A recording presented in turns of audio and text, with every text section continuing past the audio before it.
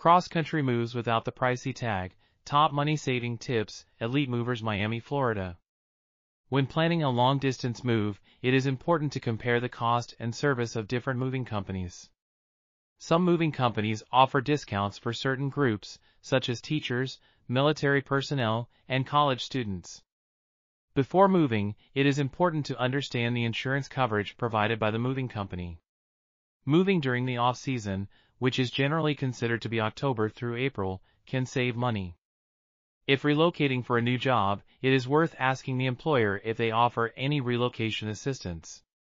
Reducing the number of items to be moved can save money. Instead of buying new packing materials, consider using used boxes and other materials. Doing some of the packing yourself can save money. Getting help from family and friends can reduce the cost of moving. Using moving containers can be a cost-effective option for long-distance moves. When packing your vehicle for the move, think strategically and maximize the use of space. Consider all travel expenses when creating your moving budget. It is advisable to keep a buffer fund in case moving costs end up being higher than expected.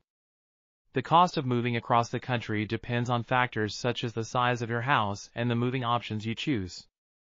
The best method to transport a vehicle across the country is to hire a professional moving company that offers car shipping services.